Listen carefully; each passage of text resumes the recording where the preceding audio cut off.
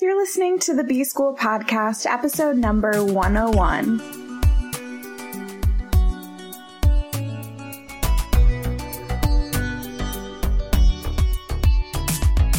Welcome to the B-School Podcast. I'm your host, Taylor Elise Morrison, and I'm sharing my journey of learning, unlearning, and growth in the hopes that you can do the same.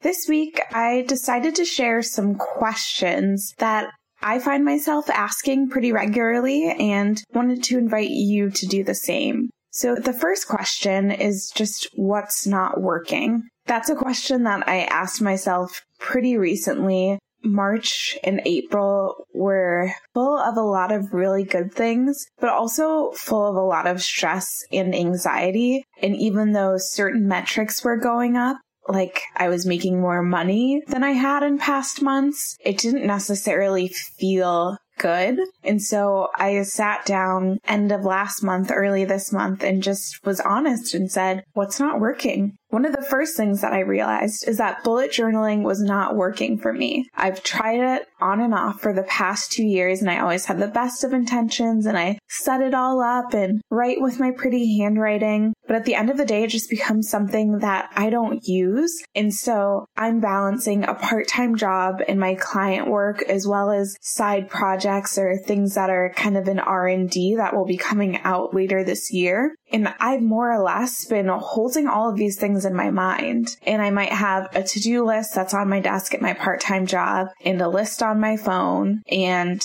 everything is just piecemeal because I wasn't using my bullet journal. And so when I asked myself what wasn't working, I identified bullet journaling wasn't working for me. And so I got a new planner. And it's funny because it's May and I went to Target, couldn't even find a planner that it was either undated or a July to July planner. And so ended up going on Amazon and finding something. And I decided to go with a Desire Map planner. I remember in college having people in my life who use that planner. And because I'm someone who's so work-oriented, I wanted a planner that would help me really get in touch with how I'm feeling. And so far, this planner has done exactly that. The cover of my planner says, what will you do or what can I do to feel the way that I want to feel? So it's not just about me chasing after goals and checking things off. It's really about cultivating what Danielle Laporte, who makes the Desire Map planner, would call your core desired feelings. And there's even a question in there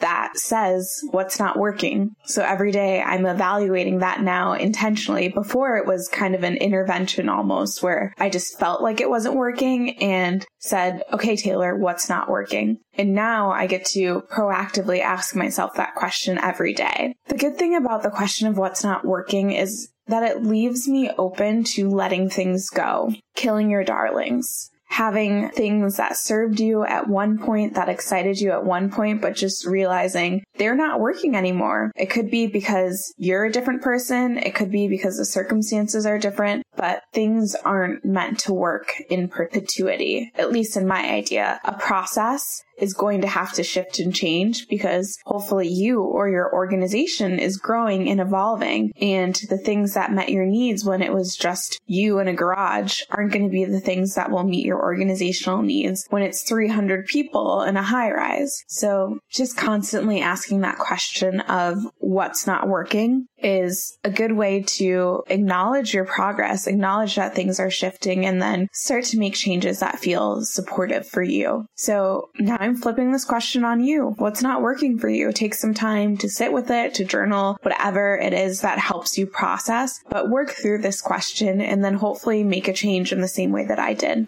Thank you so much for listening, and I'll be back in your earbuds tomorrow.